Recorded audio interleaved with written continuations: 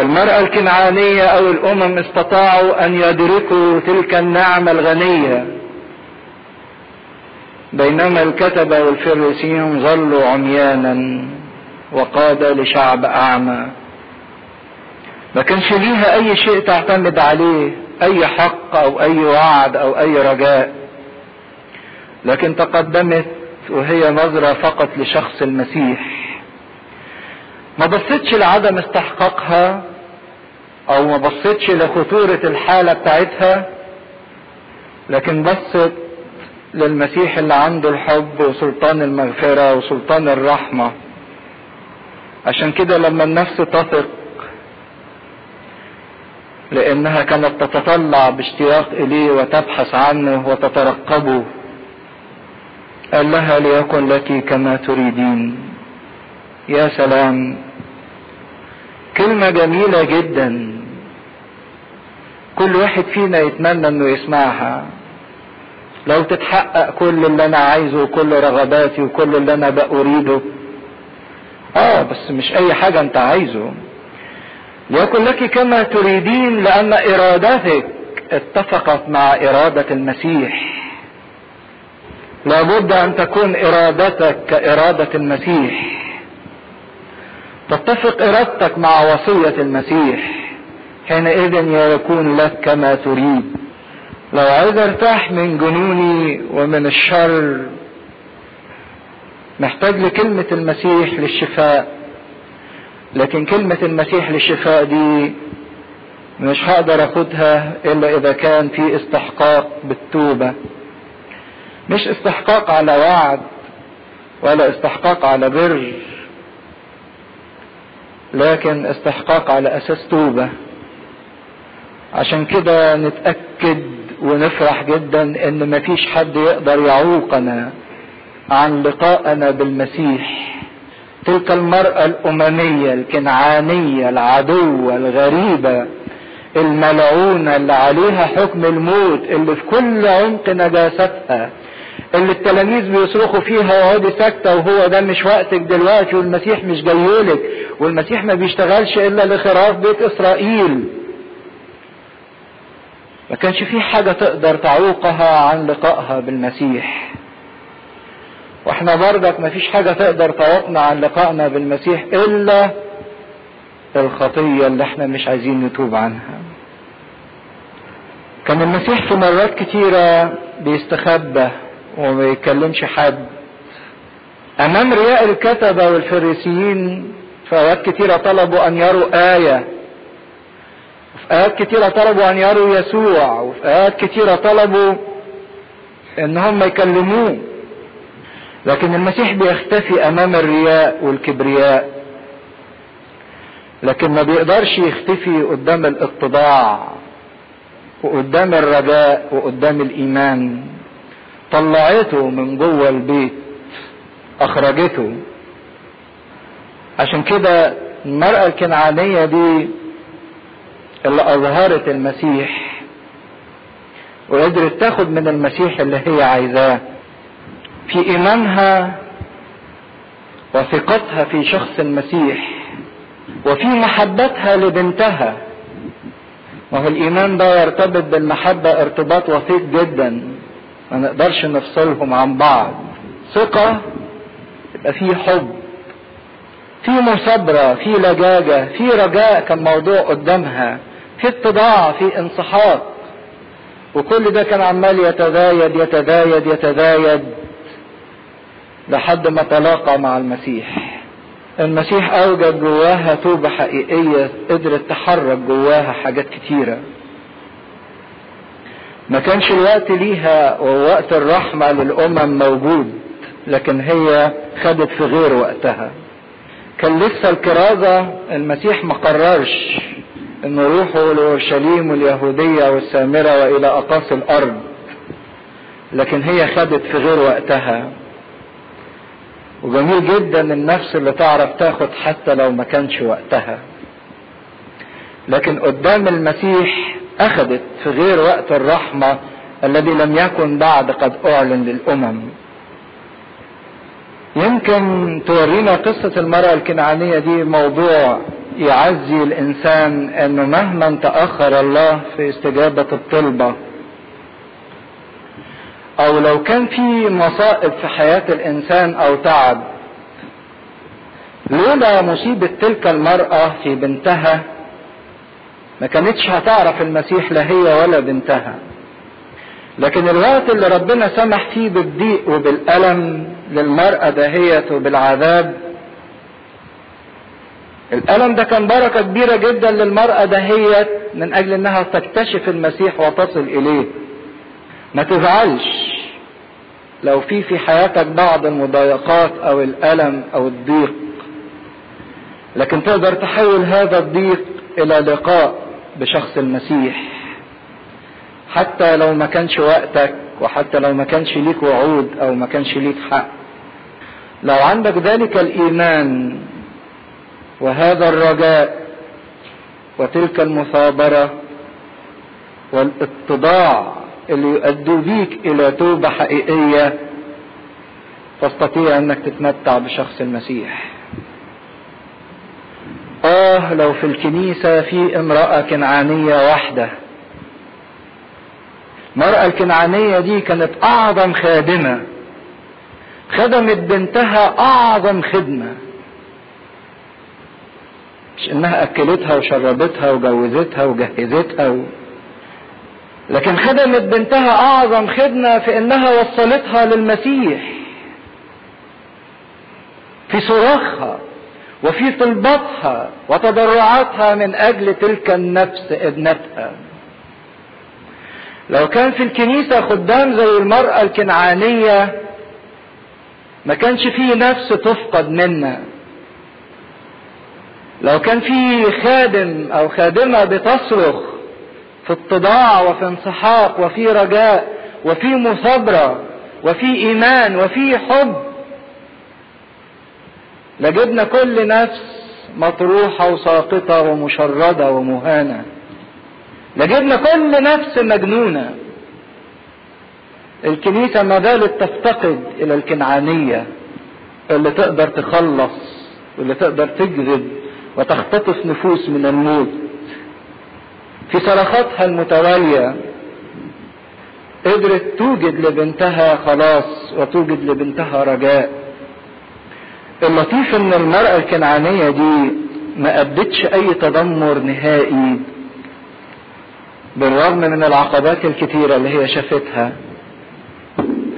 لكن لو تبص لمنظرها وتتخيل منظرها كده والمسيح بيقول لها ليس حسنا أن يؤخذ خبز البنين ويطرح للكلاب، أنا أعتقد إنها ما كشرتش أو يعني مش مأزتش، لكن أعتقد إنها ضحكت أو ادت ابتسامة رقيقة وقالت له نعم يا سيد، والكلاب تأكل من الفتات الساقطة من مائدة أربابها.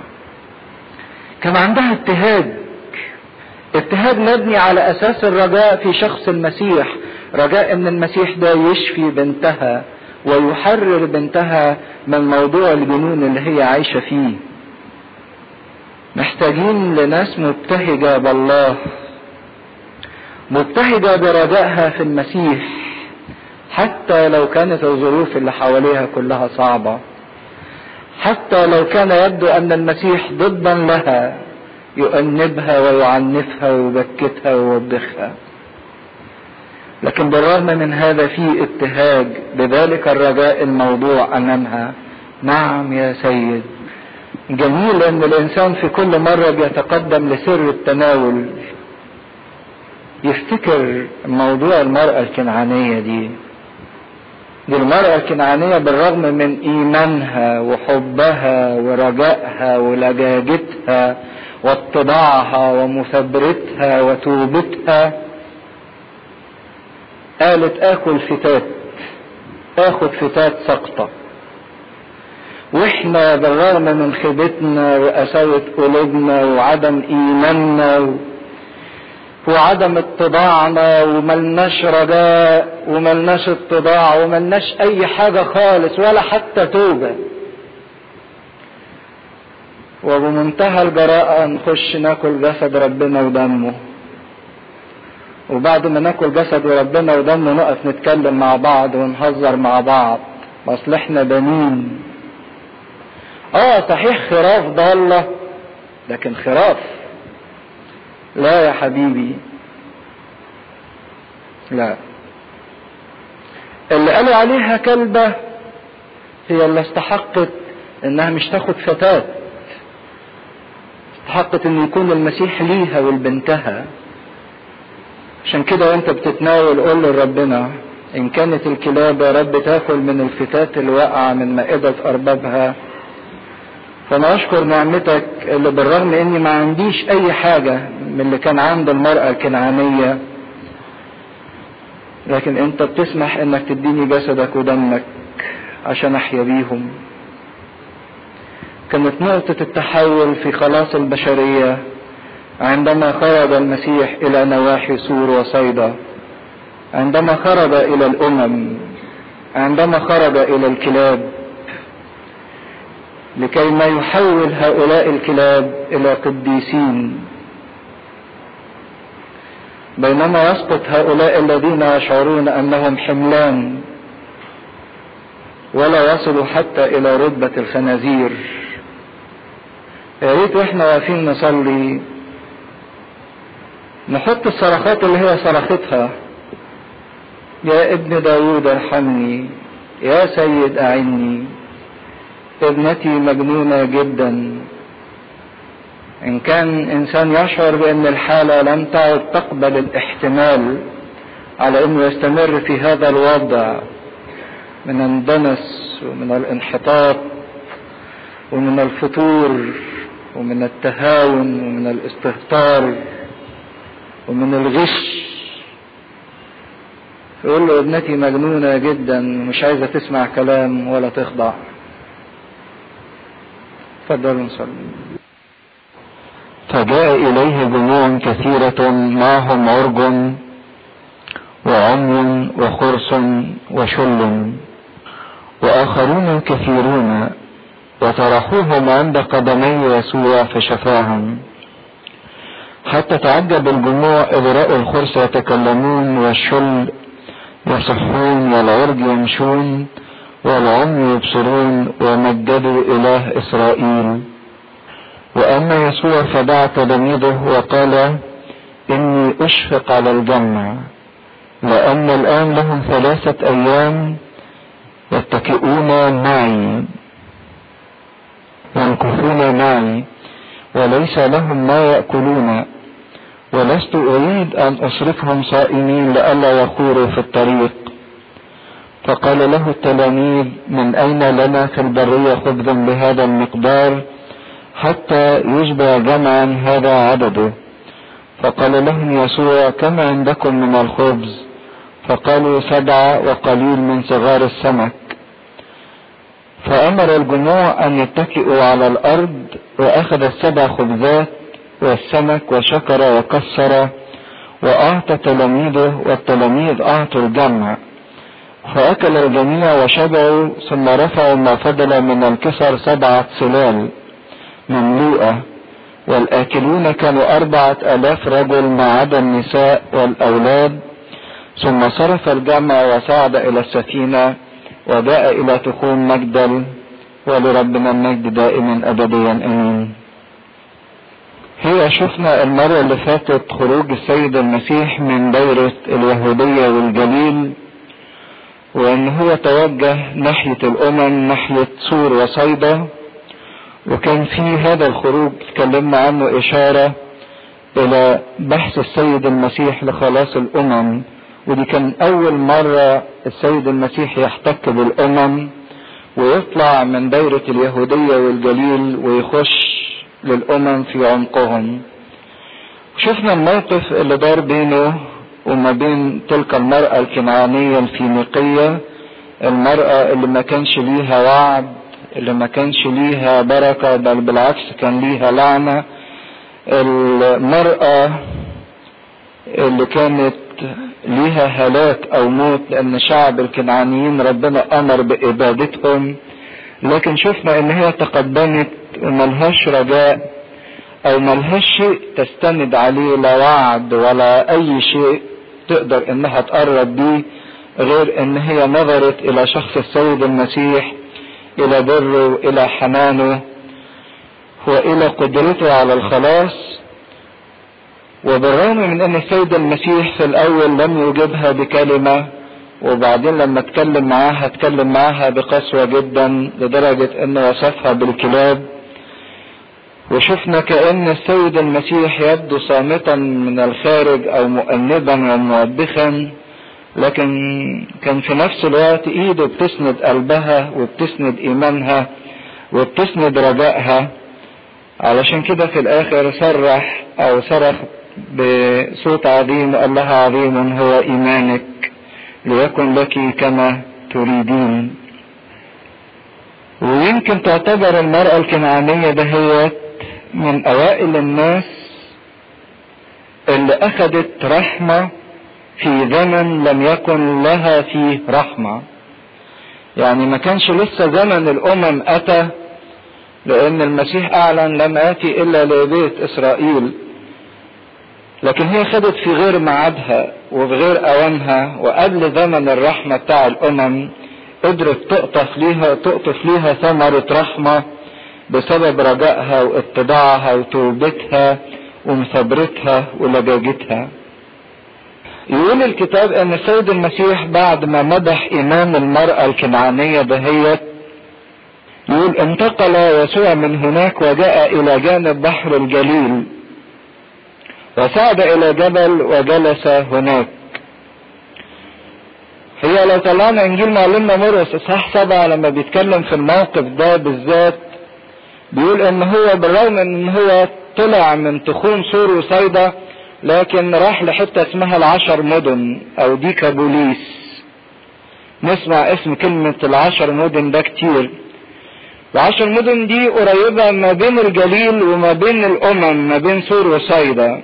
وكانت 10 مدن دي مليانة ناس امميين كتير، ناس مش من اليهود، ناس ملهمش وعود، ناس ملهمش عهد او علاقة بينهم وبين يهوه. فالسيد المسيح قعد في المنطقة دهيت لفترة، والناس لما سمعت معجزة المرأة الكنعانية ان هو شفى بنتها بالرغم انها امرأة كنعانية، وبالرغم انها اليهود بيبصلهم ككلاب، وبالرغم انها ملهاش مواعيد وملهاش حق، وبالرغم ان ده مش زمانها، ناس كتيرة اتشجعت حتى من الامم، مش من اليهود، من الامم، انها تيجي للمسيح وتقعد معاه. وجابوا له مرضى عمي وعرج وقرص وشل، ولدرجة ان يقول واخرون كثيرون. يعني متى عايز يقول ان في ناس كتيرة جت بانواع امراض مختلفة، وان في ناس كتيرة جت حتى من الامم، وقعدوا تحت رجلين المسيح. وكان تعبير لطيف قوي يقول كده: وطرحوهم عند قدمي يسوع. حطوهم تحت رجلين المسيح. فالعمي والعرج والخرس والشل كلهم نالوا شفاء، حتى بالرغم من انهم كانوا من الامم، وبالرغم من انهم كانوا كلهم ليست لهم اي مواعيد رحمة او خلاص. لكن موضوع الطرح عند رجلين المسيح من الموضوعات المهمة والمحببة جدا للنفس البشرية. زي ما مريم راحت قعدت عند رجلين المسيح، وزي ما المرأة الخاطئة لما دخلت بيت سمعان الفريسي قعدت عند رجلين المسيح وكانت تبل قدميه بدموعها وتمسحهما بشعر رأسها، هي ان رجلين المسيح ليها اثر حلو قوي في النفس اللي تقدر انها تقعد عند رجلين المسيح. معنى انهم قاعدين تحت رجلين المسيح انهم خاضعين لسيادة المسيح. كان الخادم تملي يقعد عند رجلين السيد. ولو الانسان قدر يحقق الموضوع ده في حياته، انه يقعد باستمرار عند رجلين المسيح، مقتفي اثار خطواته وشايف العمل اللي المسيح بيسير فيه لاجل خلاصه ولاجل راحته. لو الانسان ليه اوقات كتيرة بيقعدها تحت رجلين المسيح هينال الشفاء من حاجات كتيرة جدا. ان كان في ناس عمي ما بيشوفوش او الطريق مش واضح قدامهم، وياما في اوقات كتيرة احنا بنكون ناس عميان مش شايفين ربنا، مش شايفين الطريق، مش شايفين الموقف كويس، ناس بلا رؤية، ناس ماشية بتخبط في اي حاجة. فقاعدة تحت رجلين المسيح يستطيع الانسان انه ياخد رؤية واضحة لحياته، رؤية واضحة لشخص السيد المسيح، ان كان هو النور الحقيقي الذي يضيء لكل انسان. اذا كان هو نور العالم زي ما سمى نفسه، فيقدر يدي النفس العميانة، يقدر يديها رؤية واضحة. العرج، الانسان الاعرج ما بيقدرش يمشي في طريق مستقيم، يمشي كده لان رجله بتحدف. ويمكن الاعرج ده يمثل الانسان المتردد في طريقه مع ربنا، مش قادر ياخد خط واضح ناحية الله، شوية ماشي في الطريق الروحي وشوية في كآبة او في فتور او في انحراف او في نزول للدنس او في نزول للبغضة والكراهية، يعرج ما بين الفرقتين. او حتى انسان مشلول، ارادته مسلوبة، مش قادر يصنع اي شيء مطلقا. او انسان اخرس، العلاقة ما بينه وبين الله مفيش. ان كان من ضمن او الحاجات الاساسية اللي تقول ان الواحد علاقة مع ربنا هي الصلاة، بس الصلاة مش بمعنى تأدية الواجب او ان احنا نكر شوية مزامير. انسان من غير حياة صلاة ما يقدرش يبقى له علاقة بربنا، ما يقدرش يعرف ربنا. فده الانسان الاخرس اللي مش قادر يحقق علاقة حقيقية او اتصال حقيقي ما بينه وبين الله. يقول ان كل الناس دي اللي اتحطت تحت رجلين المسيح نالت الشفاء. وبعدين متى يقول تعبير لطيف قوي لما بس تلاقي كده الجموع ان العمي بيبصروا والشل بيتحركوا والعرج بيمشوا كويس والقرص بيتكلموا، ويتعجبوا جدا ومجدوا اله اسرائيل. التعبير ده غريب، ما قالش مجدوا الله، لكن قال مجدوا اله اسرائيل. ليه؟ لان احنا لسه قايلين ان اغلب الناس دي كانت ناس اممية ما تعرفش حاجة عن يهوه، ما تعرفش حاجة عن اله اسرائيل. لكن لما اكتشفوا اله اسرائيل المختلف عن الهتهم، اللي مختلف عن عشتاروت واللي مختلف عن بال واللي مختلف عن كل الآلهة الأخرى، مجدوا يهوه. ولأول مرة يعلن يهوه بصورة واضحة للأمم. مجدوا إله إسرائيل، مجدوا الآلهة أو الإله بتاع شعب إسرائيل، الشعب المختار. لأول مرة يختبروه، لأول مرة يتلامسوا معاه، لأول مرة ينالوا شفاء منه، فمجدوا إله إسرائيل. موضوع القعاد تحت رجلين المسيح ده حتى للإنسان اللي ملوش عهد او الانسان اللي مش مدعو او الانسان اللي ملوش وعد او الانسان اللي لسه مش الزمن بتاعه، يخليه يكتشف يهوى ذلك الاله القوي، ذلك الاله المحب، ذلك الاله الذي يغفر. زي ما بنشوف بعد كده ربنا بيعمل معاهم معجزة اشباع الجموع 4000 من 7 خبزات وصغار السمك. ما كانتش الفكرة ان المسيح بيعلن قدرته على الاشباع فقط، لكن الاجمل من كده ان المسيح بيظهر هنا ايه؟ قال الكلمة اللي قالها ايه؟ اني اشفق على الجمع. ان يهوى ده مش بيعلن قدرته وبيعلن جبروته ومجده، لكن ده بيعلن حنانه وحبه ورحمته حتى لهؤلاء الامم اللي مش مختارين، اللي ملهمش مواعيد. عشان كده موضوع القعدة تحت رجلين المسيح، النفس اللي بتدرب نفسها ان يبقى ليها فترات قعدة تحت رجلين المسيح، مش هتكتشف فقط قدرة الله العجيبة على صنع كل شيء، لكن هتكتشف حاجة احلى من كده. هتكتشف حبه وشفقته ورحمته قبل قدرته.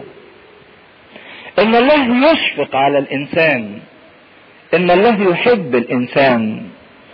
احنا للاسف نعرف كويس ان الله قادر، وان ربنا يقدر يعمل حاجات كتيرة جدا ومعجزات، وممكن يحل صعاب ومشاكل كتيرة جدا، نعرف دي كويس، لكن ما بنقدرش نشعر انه عشان خاطري انا هيعمل الحكاية دهيت، لانه بيشفق عليا، لانه بيحبني.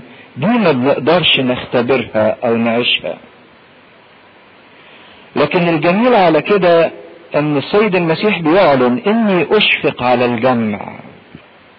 رحمة وحنان وشفقة من السيد المسيح لكل الناس، لكل الناس، مش بس الناس اللي ليهم وضع او ليهم مركز ديني او ليهم دعوة روحية، لكن شفقة الله ورحمته ومحبته يقدر يلمسها كل انسان قاعد تحت رجلين المسيح.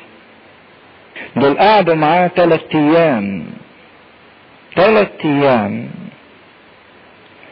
يا ترى ال3 ايام دول كان الواحد فيهم بيصحى وينام يلاقي المسيح موجود؟ هم اكيد ما قدروش يعني يبقوا صاحيين 3 ايام، كانوا بيناموا ويقوموا يلاقوا المسيح موجود. كان ممكن يكون معاهم اكل اول يوم خلصوه، لكن فضلوا قاعدين معاه بقية اليومين التانيين، قاعدين تحت رجليه بيختبروا عمله وبيختبروا رحمته وبيختبروا شفقته. المسيح عمل معجزة اشباع الجموع مرتين. مرة في نهاية خدمته في الجليل لما شبع 5000 من 5 خبزات والسمكتين، ومرة في نهاية خدمته مع الامم لما اشبع 4000. كان ممكن المسيح يعمل المعجزة دي باستمرار، لكن لا، كان ليه هدف معين انه يعملها مرتين بس وما تتكررش. كان ممكن يعملها مرة واحدة، لكن هو عملها مرتين. هو ما كررش المعجزة دي باستمرار، والدليل على كده ان لما التلاميذ جاعوا لما كانوا ماشيين يوم السبت اضطروا ان هم يفرقوا السنابل بتاعة الحقل. كان ممكن ينزل لهم اكل من السماء، لكن قال لهم لا، الموضوع اشباع الجموع ده ما هياش عملية اكل وشرب. ده بولس الرسول يعني اللي عاش ملتصق بربنا جدا يقول ان احنا في جوع وعطش وعري. كان بيجوع وبيعطش، طب ما ربنا نزلوش اكل من السماء ليه؟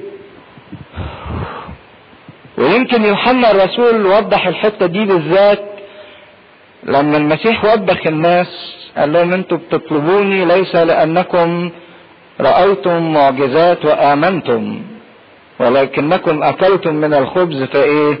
فشبعتم. اعملوا لا للطعام البائد بل للطعام الإيه؟ الباقي. يعني شغلة المسيح انه كان يشبع شوية ناس وخلاص، لكن كان العمل اعمق من كده، من خلال ان المسيح بيقدم نفسه كشبع للنفس البشرية. عشان كده عمل المعجزة مرتين، مرة مع اليهود ومرة مع الامم، مرة في الجليل ومرة بعد ما كان نواحي تخوم سور وصيدا. واللي فينا بيدرس الكتاب المقدس يلاقي ملاحظة لطيفة، ان في نهاية كل خدمة المسيح كان بيعملها في منطقة معينة كان بيعمل وليمة يأكل الناس فيها. يعني في نهاية خدمته في منطقة الجليل عمل الوليمة بتاعته وشبع 5000 من 5 خبزات والسمكتين. في نهاية خدمته في الامم شبع الامميين دول من 7 خبزات وصغار السمك. في نهاية خدمته في اورشليم صنع وليمة الايه؟ العشاء الرباني، كسر الخبز والخمر. بعد ما المسيح شبع 5000 في منطقة الجليل ما نسمعش انه راح خدم تاني في منطقة الجليل، ما راحش تاني هناك، لان كان في الوقت ده عارفين القصة اللي خدناها من اصحاحين ان هيرودس قال عليه ان هو ايه؟ يوحنا الايه؟ المعمدان، وكان الجليل تبع مين؟ هيرودس. ما راحش المسيح تاني منطقة الجليل، لكن قبل ما يمشي كان عمل لهم الوليمة دي ومشبع الناس. في خدمته بين الامم في نواحي سور وصيدا بعد ما خلصها عمل الوليمة دي، وبعد ما شافها ناس كتيرة جدا شبع 4000. ومن بعد اللحظة دي بقت خدمة المسيح كلها مركزة في اورشليم. وفي نهاية خدمته في اورشليم في يوم خميس العهد صنع وليمة العشاء الايه؟ الرباني. كأن السيد المسيح في نهاية خدمته لكل طائفة ولكل انسان ما يسيبش الانسان بتاعه جعان، لكن بيقدم نفسه كخبز للحياة، كشبع للحياة. من يقبل الي فلا يجوع ومن يؤمن بي فلا يعطش. المسيح شبع اللي في الجليل وشبع اللي في اليهودية وشبع الامم، قدم نفسه كخبزة مكسورة، كخبزة مكسورة.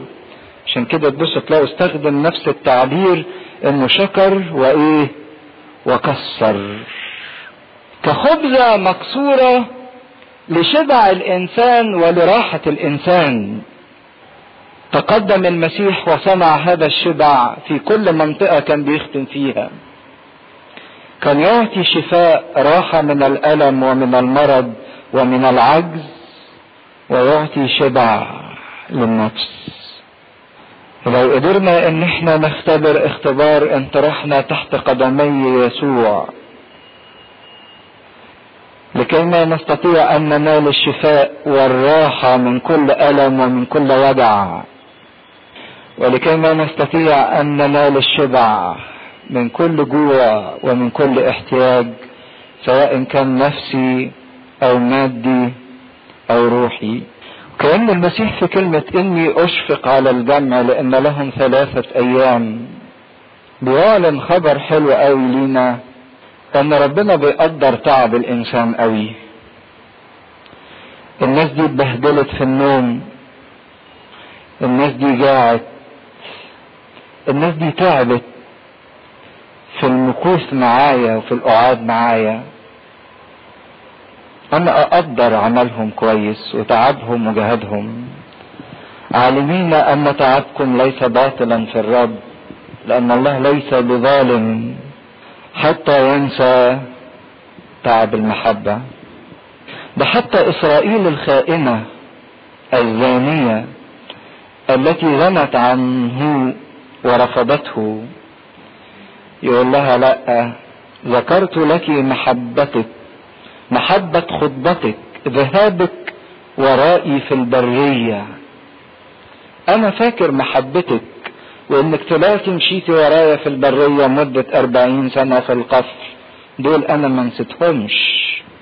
حتى في سفر الرؤيا الله يتعامل مع كل نفس ويقول له انا عارف اعمالك وتعبك وصبرك ومحبتك واحتمالك، انا عارف الساعات اللي انت قطعتها من وقتك وجيت اديتهاني، عارف المجهود برغم انك كنت تعبان جسديا جدا لكن قمت وصليت لي، لكن جيت وحضرت كلمتي. الله لا يكون مديون ابدا للانسان. اذا كان كأس ماء بارد لا يضيع اجره، فالله يحفظ لكل واحد كل محبة حتى لو كانت قليلة او حتى لو كانت محبة نفعية. لكن الله جميل جدا في معاملته للإنسان، ما بينساش حاجة بل بيهتم بكل احتياجات الإنسان. إني أشفق على الجمع لأن لهم 3 أيام يمكثون معي وليس لهم ما يأكلون، حتى لو كان معهم أكلهم خلص. ولست أريد أن أصرفهم صائمين لئلا يخوروا في الطريق. طمن ان ربنا عامل حسابه لكل خطوة انت بتخطوها، ما يهونش عليه انك تخور في الطريق. ساعات النفس البشرية كده تقول يعني طب بس لو الحرب طولت عليا شوية او الضيقة او الخطية او الشهوة زادت عليا شوية، طب ما انا هضيع، مش هستحمل، كنت بعرف هستحمل النهاردة مش هستحمل بكرة. يقول لك هو عامل حسابه انك ما تخورش في الطريق، وان هو مش بس مجرد ان ادى الاهتمامات الروحية او الشبع الروحي، لكن ايضا يعطي الشبع الجسدي. اهتم بكل احتياجاتهم. فقالوا له تلاميذه من اين لنا في البرية خبز بهذا المقدار حتى يشبع جمعا هذا عدده؟ نجيب منين؟ الله، ده لسه كان عاملها قدامكم ورجع كل واحد فيكم شايل قفة. محدش فكر انه يقول له يا رب ما انت عملتها قبل كده وشبعتهم من 5 خبزات، طب ده احنا دلوقتي عندنا اكتر، عندنا 7، يعني العملية بالنسبة لك تبقى ايه؟ اسهل. لكن محدش قال له. فان يقولوا الاباء كده كلمة حلوة يا ريت تحفظوها: نسيان الاختبارات في الماضي يولد الشكوك في الحاضر. الواحد اللي بينسى عمل ربنا ومعجزات الله ومراحم الله معاه وما بقعدش يفتكرها. عشان كده كنت بقول لكم في اول سفر التثنية مهم جدا ان الانسان يتذكر باستمرار عمل الله معاه. لو الانسان نسي عمل ربنا معاه ونسي رحمة ربنا عليه، هيعيش في الوقت الحاضر في شكوك. منين؟ قد يكون يعني قالوا طب هو المرة اللي فاتت اتصرف لوحده وهو اللي عرض، كان في اول يوم حس ان الدنيا ليلت والدكاكين قفلت فهو اللي عرض واكلهم. لكن احنا بقالنا 3 ايام هو ايه؟ ما عرضش، ما قالش، يمكن ما عندوش او يمكن ملوش مزاج. محدش منهم فكر ان هو يطلب، وكان هو اللي بيفتح الموضوع: اعطوهم انتم. فقال لهم يسوع: كم عندكم من الخبز؟ طب وانت يا رب مش عارف؟ لا هو عارف، بس عايزهم هم يعرفوا بالظبط ايه اللي عندهم. فقالوا له 7 خبزات وقليل من صغار السمك. صغار السمك اللي هو البسارية اللي بيملحوه وبيعملوه سردين. وده اللي كان ممكن يقعد معاهم يومين 3. فقال لهم نفس الوضع: اتكؤوهم فرقا فأسكؤوهم. لكن لو كنتوا صحيين واحنا بنقرا المعجزتين، في فرق بين الاتكاء هنا والاتكاء في المعجزة اللي قبل كده. برافو طبعا.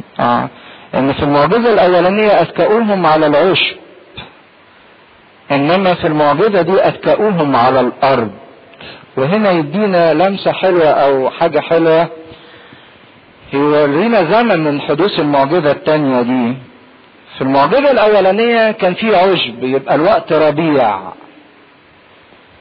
كان في بداية الربيع، كان في عشب، في خضار. في المعجزة التانية ما كانش في عشب، كانت الارض اتحصدت.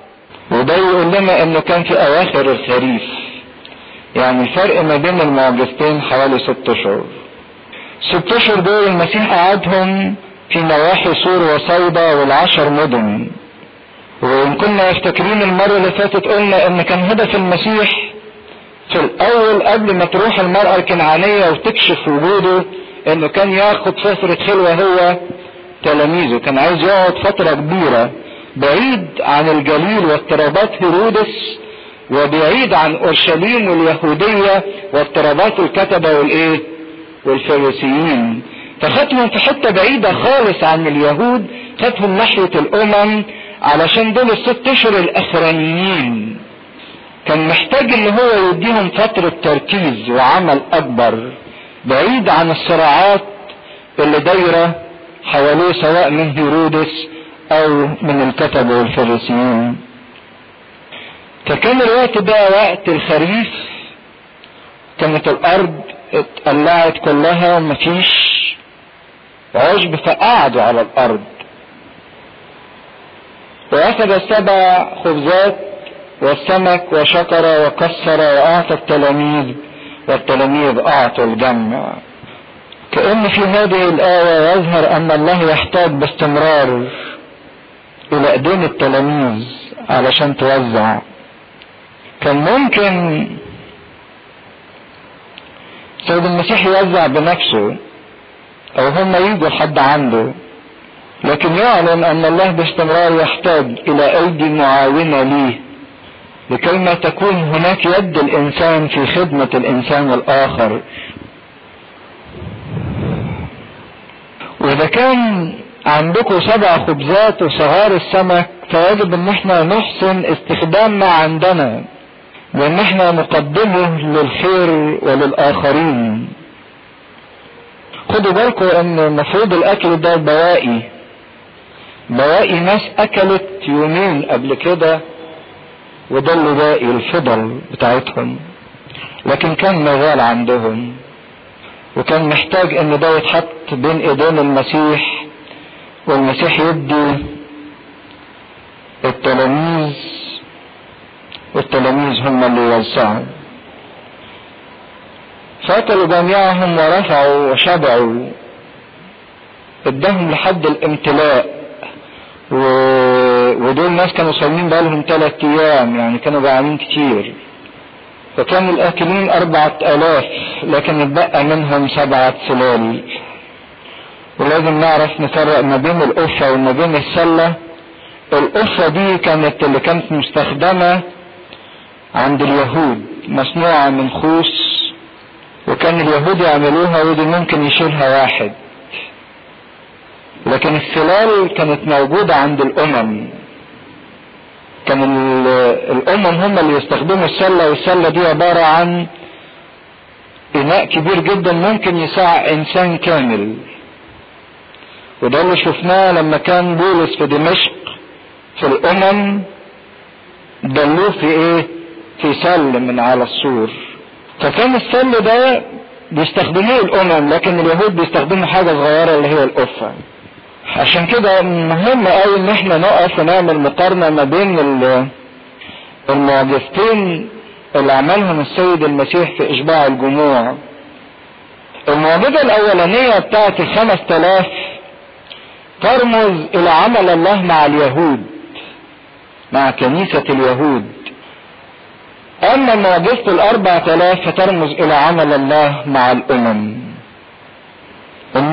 كنيسة اليهود رقم 5 بالنسبة لها مهم، لأن الله قدم نفسه لليهود من خلال ال5 أسفار بتاعة موسى كخبز حياة، ككلمة لله. ليس بخبز وحده يحيا الإنسان، بل بكل كلمة تخرج من فم الله، ودي في سفر التثنية. والعهد القديم قايم على 5 أسفار موسى ال5. العهد القديم بردك قايم على ال5 ذبايح: ذبيحة المحرقة، ذبيحة الخطية، ذبيحة الإثم، ذبيحة الشكر، السلامة، وتقدمة قربان. دول ال5 ذبايح بتوع العهد القديم، دول اللي ربنا من خلالهم قدم حياة لشعبه في العهد القديم. من خلال ال5 ذبايح شعبه اليهودي او كنيسة العهد القديم كان لها حياة من خلال ال5 ذبائح ومن خلال 5 أسفار موسى. وبعدين معاهم سمكتين دول رمز للناس اللي وصلوا الكلمة ليهم، اللي هم موسى والأنبياء. السمكتين دول يرمزوا لموسى والأنبياء، لأن هم موسى والأنبياء اللي قدموا كلمة الله لهذا الشعب، وكان عن طريقهم الناس دي بيتغذوا بكلمة الله. واتبقى 12 أسرة في المعجزة الأولانية رمز لل 12 سبط، واللي سلموا بعد كده 12 تلميذ. زي ما شفنا في سفر الرؤيا ان المدينة اورشليم كان ليها 12 اساس و12 باب. في المعجزة الاولانية اتكأوا على العشب، استقروا على العشب.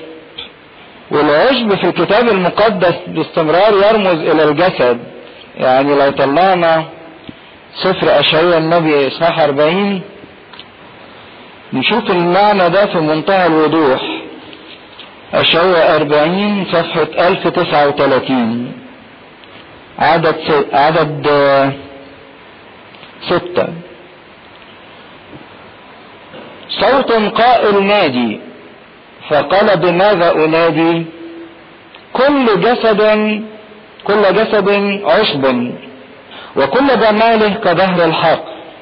يبث العشب غبل الظهر، لأن نفخة الرب هبت عليه. حقا الشعب عشب يبث العشب، رجل الظهر، وأما كلمة إلهنا فتثبت إلى الأبد. فالعشب باستمرار يرمز إلى الجسد، وجمال الجسد في ذبوله وانتهائه يرمز أيضا إليه بذبول العشب، لأن العشب ده ما بيطولش كتير، 2-3 ويدبل ويموت. فعشان كده بيرمزوا للجسد باستمرار بأن هو يرمز إليه العشب. يعني اللي شايف شكله حلو 2-3 بس، مش على طول. أو في صحته أيضا هم 2-3 وهيدبل. لكن اليهود دول كانوا متكلين على الجسد او متكئين على الجسد. كل اعمالهم كانت على الختان. الختان ده مصنوع فين؟ في الجسد. كل اعمالهم على الممارسات الطقسية من غسل الجسد ومن فرائض الجسد.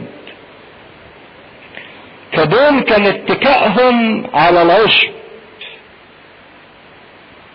لكن كل من الممارسات او الفرائض الجسدية ما تقدرش تشبعهم. اللي يقدر يشبعهم فقط هو شخص المسيح الكلمة الحية. فصارت 5000 5 بتاعت أسفار موسى و5 بتاعت الذبائح لما تتحول إلى 1000 اللي هو الرقم السماوي. كنيسة العهد القديم التي أشبعت من خلال المسيح كلمة الحياة. أما المعجزة اللي احنا بنتكلم عليها دلوقتي اللي هي بتاعت 4000 فهي بتشير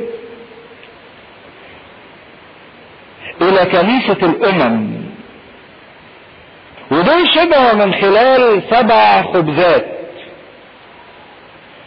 ورقم 7 في الكتاب المقدس اشارة الى الروح القدس بمواهبه 7. وبردك لو طلعنا في سفر اشعياء اعتقد اصحاح 11 بيكلمنا عن 7 مواهب الروح القدس. اشعياء 11 عدد 1 صفحة 1005. ويخرج قضيب من جذع يسى وينبت غصن من اصوله ويحل عليه روح الرب 1، روح الحكمة 2، الفهم 3، روح المشورة 4، القوة 5، المعرفة 6، والمخافة 7. وده اللي شفناه في سفر الرؤيا لما بيتكلم الذي له 7 أرواح الله او 7 مصابيح متقدة، هي 7 أرواح الله. في كنيسة العهد الجديد او كنيسة الامم شبعت من خلال الروح القدس اللي انسكب من خلال اسرار 7 على الكنيسة كلها في يوم 50. وكلت من صغار السمك، سمك بسيط، ده رمز للرسل البسطة اللي كانوا عاميين. يمكن العهد القديم قام على الكتبة وعلى الانبياء وعلى مدرسة الانبياء والعلم. كان في مدرسة اسمها مدرسة الانبياء في العهد القديم، لكن العهد الجديد الكرازة قامت فيه على الايه؟ على البساطة، على شوية امميين صيادين. ده اللي كانت منه كنيسة العهد الجديد. واتبقى 7 سلال مملوءة، لان زي ما شفنا برضه في سفر الرؤيا ان كنيسة العهد الجديد رمز اليها ب7 كنايس اللي هم 7 مناير اللي موجودين في سفر الايه؟ الرؤيا. كانوا بيمثلوا كنيسة العهد الجديد، فعشان كده دول رجعوا ب7 سلال مملوءة، كل سلة كبيرة جدا. كانوا التانيين اتكأوا على العشب، فدول اتكأوا على الارض، ارض المجردة.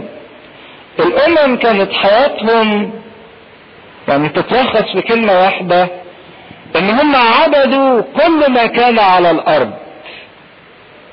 عبدوا العجل، عبدوا العشتاروت، عبدوا التماثيل، عبدوا الشمس والقمر زي ما شفنا في سفر التثنية المرة اللي فاتت. خضعوا للارض. فجه المسيح رفع كنيسة العهد الجديد الى ما فوق الارض. بدل ما هم يبقوا خاضعين للارض، يبقى هم اللي فوق الايه؟ الارض، هم اللي ليهم السيادة على الارض.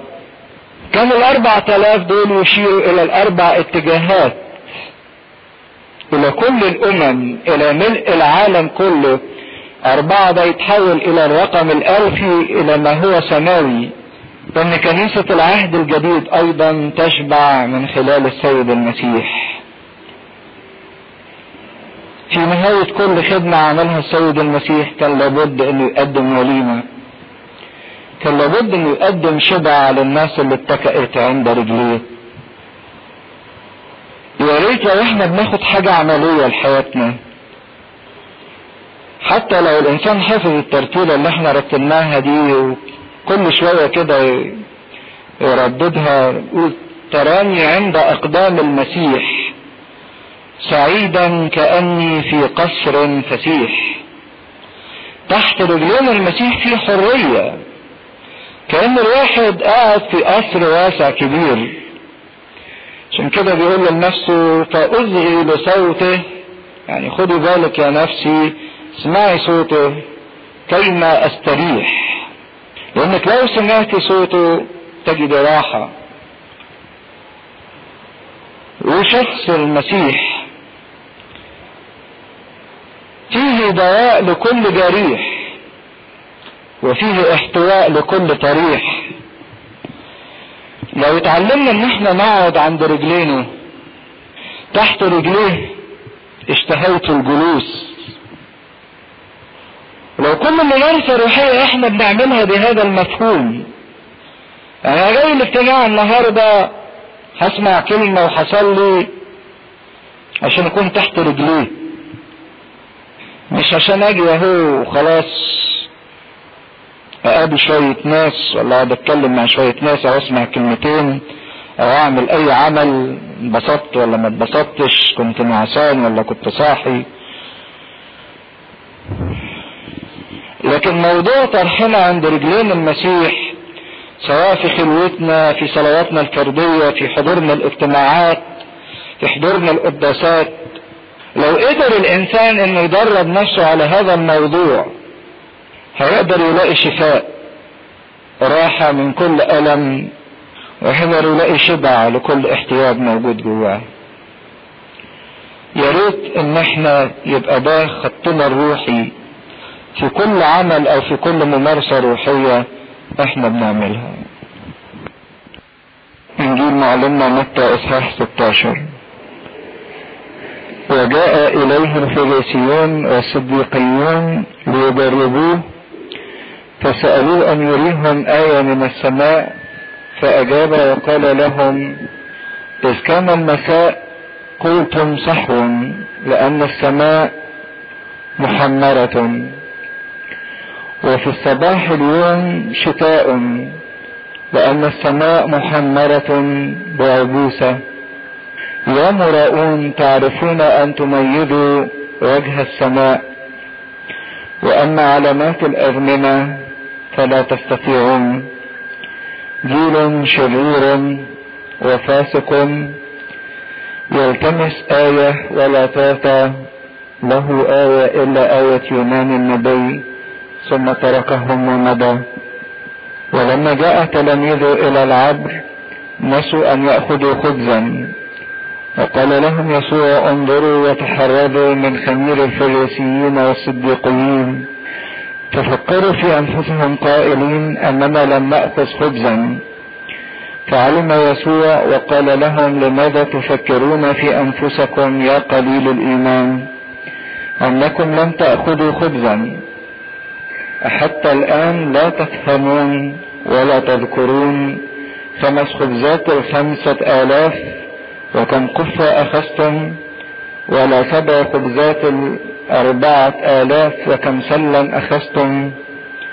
كيف لا تفهمون إني ليس عن الخبز قلت لكم أن تتحرزوا من خمير الفريسيين والصديقيين؟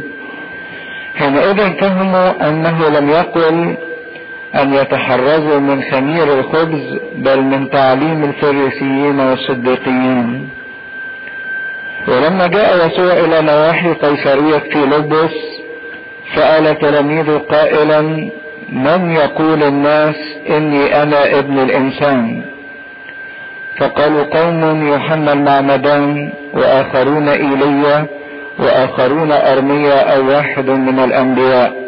قال لهم: وأنتم من تقولون إني أنا؟ فأجاب سمعان بطرس وقال: أنت هو المسيح ابن الله الحي.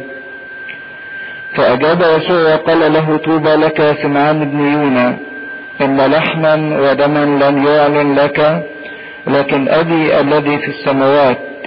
وأنا أقول لك أيضا أنت بطرس، وعلى هذه الصخرة أبني كنيستي، وأبواب الجحيم لن تقوى عليها.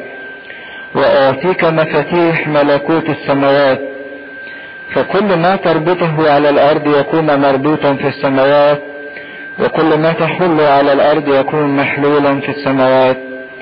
حينئذ أوصى تلاميذه ألا يقولوا لأحد أنه يسوع المسيح.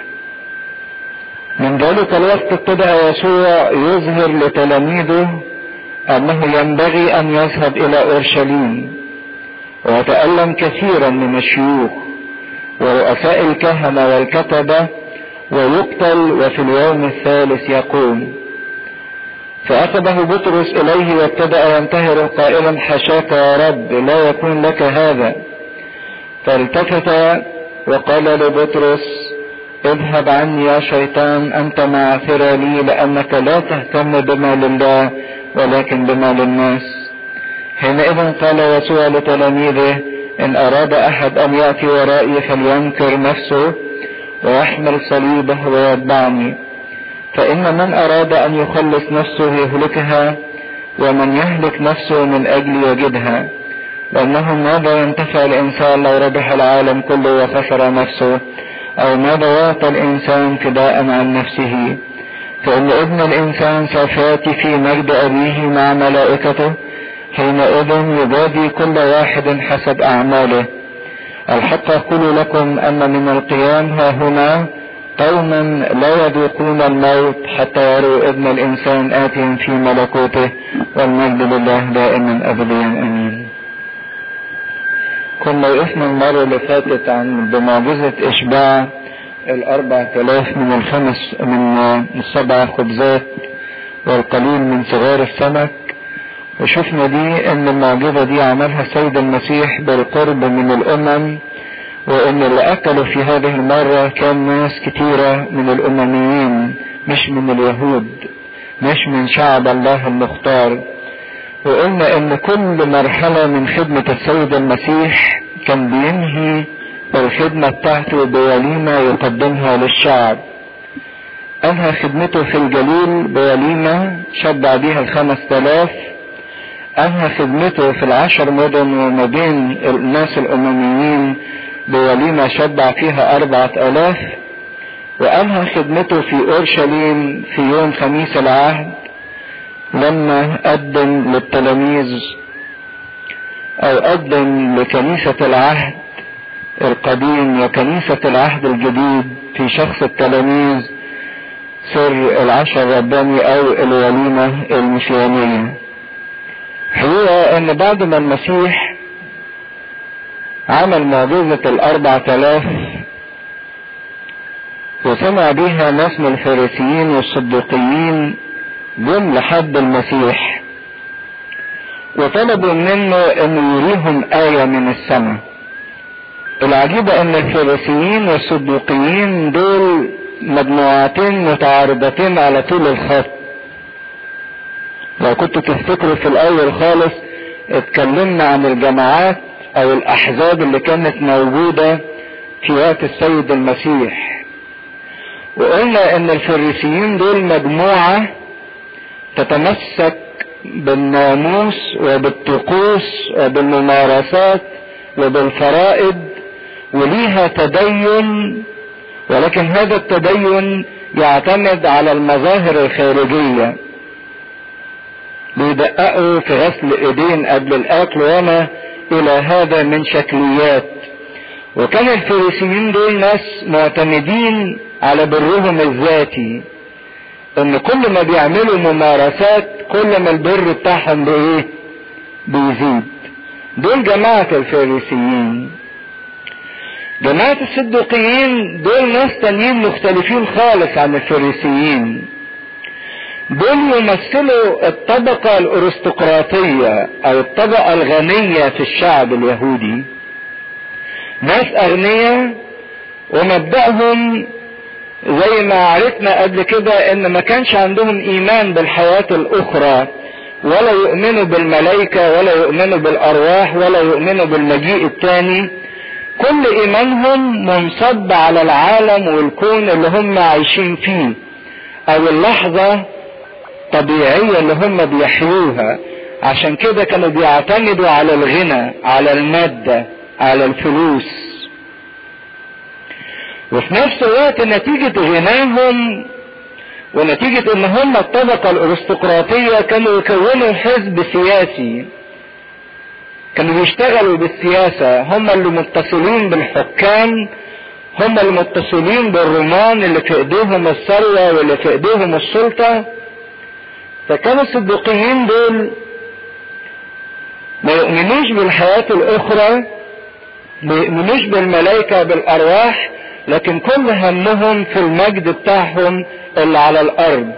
واعتمدوا على حتتين في حياتهم، على نقطة المادة او الفلوس، والنقطة التانية السياسة.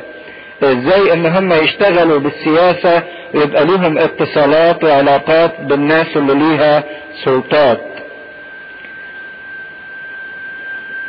الفريسيين جماعة متدينين شكليا او ظاهريا، الصدوقيين جماعة تانيين كل همهم المادة والسياسة والحكم، وكان منهم هيرودس. عشان كده حتى نلاقي في انجيل معلمنا مرقس الرسول ربنا يقول لهم تحرضوا من خمير الفريسيين والهيرودوسيين. هيرودس او جماعة هيرودس الجماعة اللي ماسكة الحكم وفي ايديها الغنى والمادة والسياسة، هم كانوا من جماعة الصدوقيين. هي ان المجموعتين دول بالرغم من تعارضهم جماعة متدينة والجماعة التانية جماعة مادية ارضية، الا ان هم الاثنين اتفقوا مع بعض ان هم يواجهوا المسيح يجربوه، برغم ان الجماعتين ملهمش علاقة ببعض خالص. كان تملي فيه مشاحنات بينهم وخناقات بينهم، لدرجة ان بولس الرسول مرة نجى نفسه من الموت بطريقة لطيفة قوي، انه راح عامل خناقة ما بين الفريسيين والصدوقيين. قال لهم ان انا بحاكم على رجاء القيامة من الاموات. الفريسيين بيؤمنوا بالقيامة، الصدوقيين ما بيؤمنوش، فهم الاثنين اتخانقوا مع بعض وسابوه هو. لكن نشوفهم ان هم بيوحدوا جهودهم او بيتفقوا ظاهريا من اجل ان هم يجربوا المسيح. لما تتحالف قوى الدين الظاهرية او الشكلية مع قوى العالم السياسية والمادية لكي ما تواجه ملكوت السماوات، وهم اتقدموا له بطلب محدش يقدر يرفضه. طب احنا عايزين نآمن بيك، لكن عشان نآمن بيك ورينا آية، ورينا معجزة، بس على شرط المعجزة دي تكون منين؟ من السماء. ورينا معجزة من السماء. وكان في ذهنهم معجزة موسى، ان السماء لما اتكلمت بالبروق والرعود وبالدخان وبالزلزلة وبالعاصف وبالريح، عرفوا ان موسى ربنا كلمه لما شافوا الظواهر الطبيعية دهيت. قالوا له ادينا معجزة زي بتاعت موسى.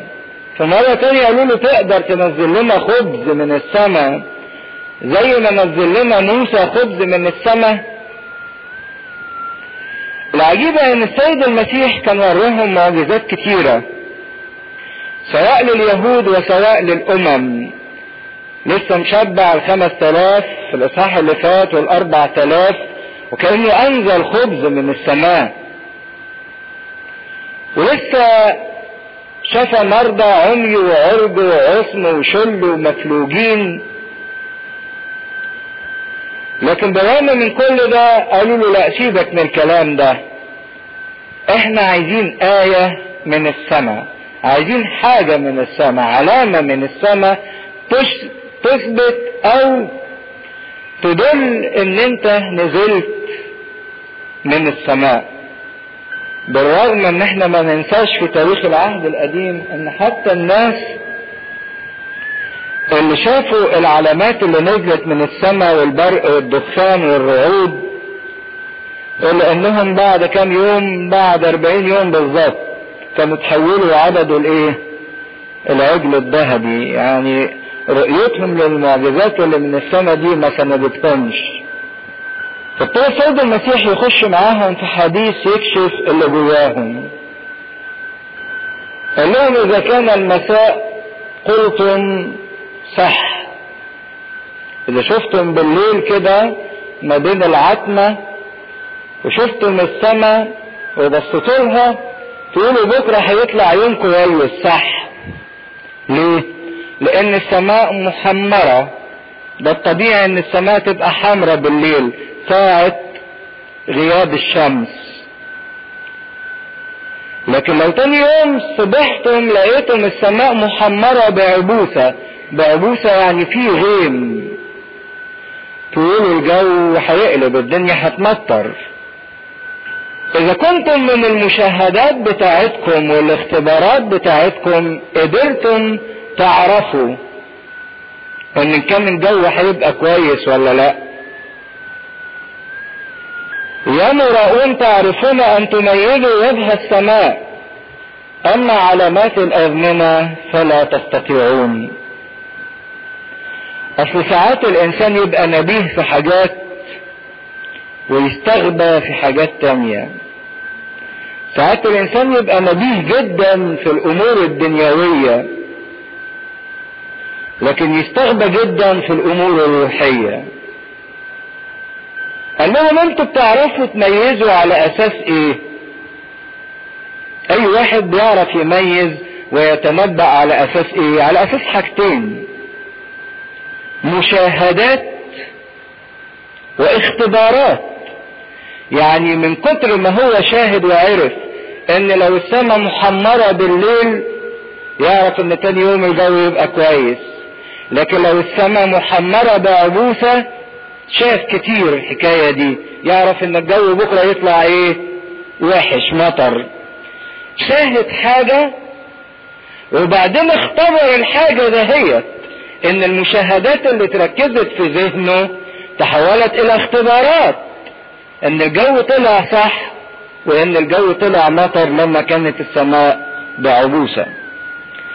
فاي انسان في حياته بياخد القدرة على التمييز او المعرفة من حاجتين: من مشاهدات هو بيشاهدها باستمرار، ظواهر، ثم اختبارات.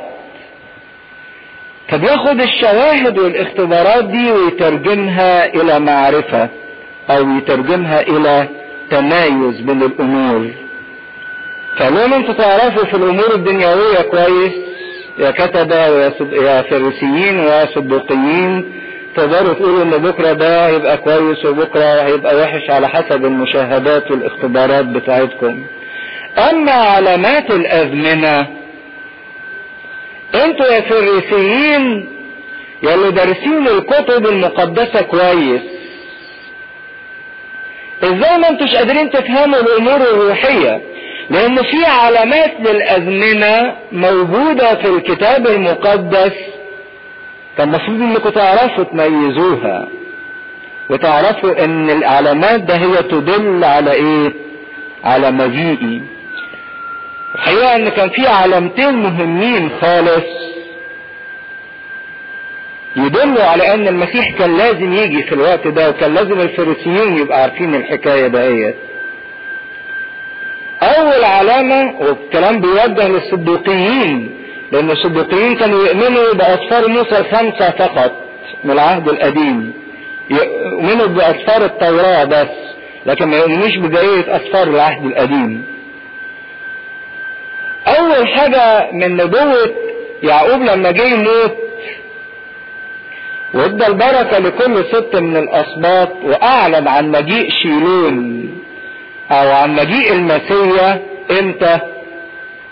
لما يزول القضيب من ايه؟ من يهوذا. يزول القضيب من يهوذا يعني يزول الايه؟ الملك من سبط يهوذا.